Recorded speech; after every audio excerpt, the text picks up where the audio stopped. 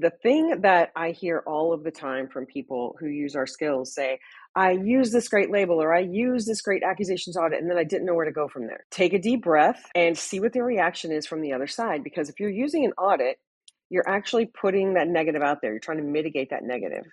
If you, Laura, whenever you go into a conversation now, especially if you're calling up somebody who you want them to do something that you know they don't want to do, start off with accusations audits. That's a good prep. If you automatically have 3 or 4 audits going into every conversation that you know may even slightly turn adversarial, those audits out there first are going to mitigate some of that negative, and you're going to get a better response and more cooperation earlier in that conversation instead of having to fight first.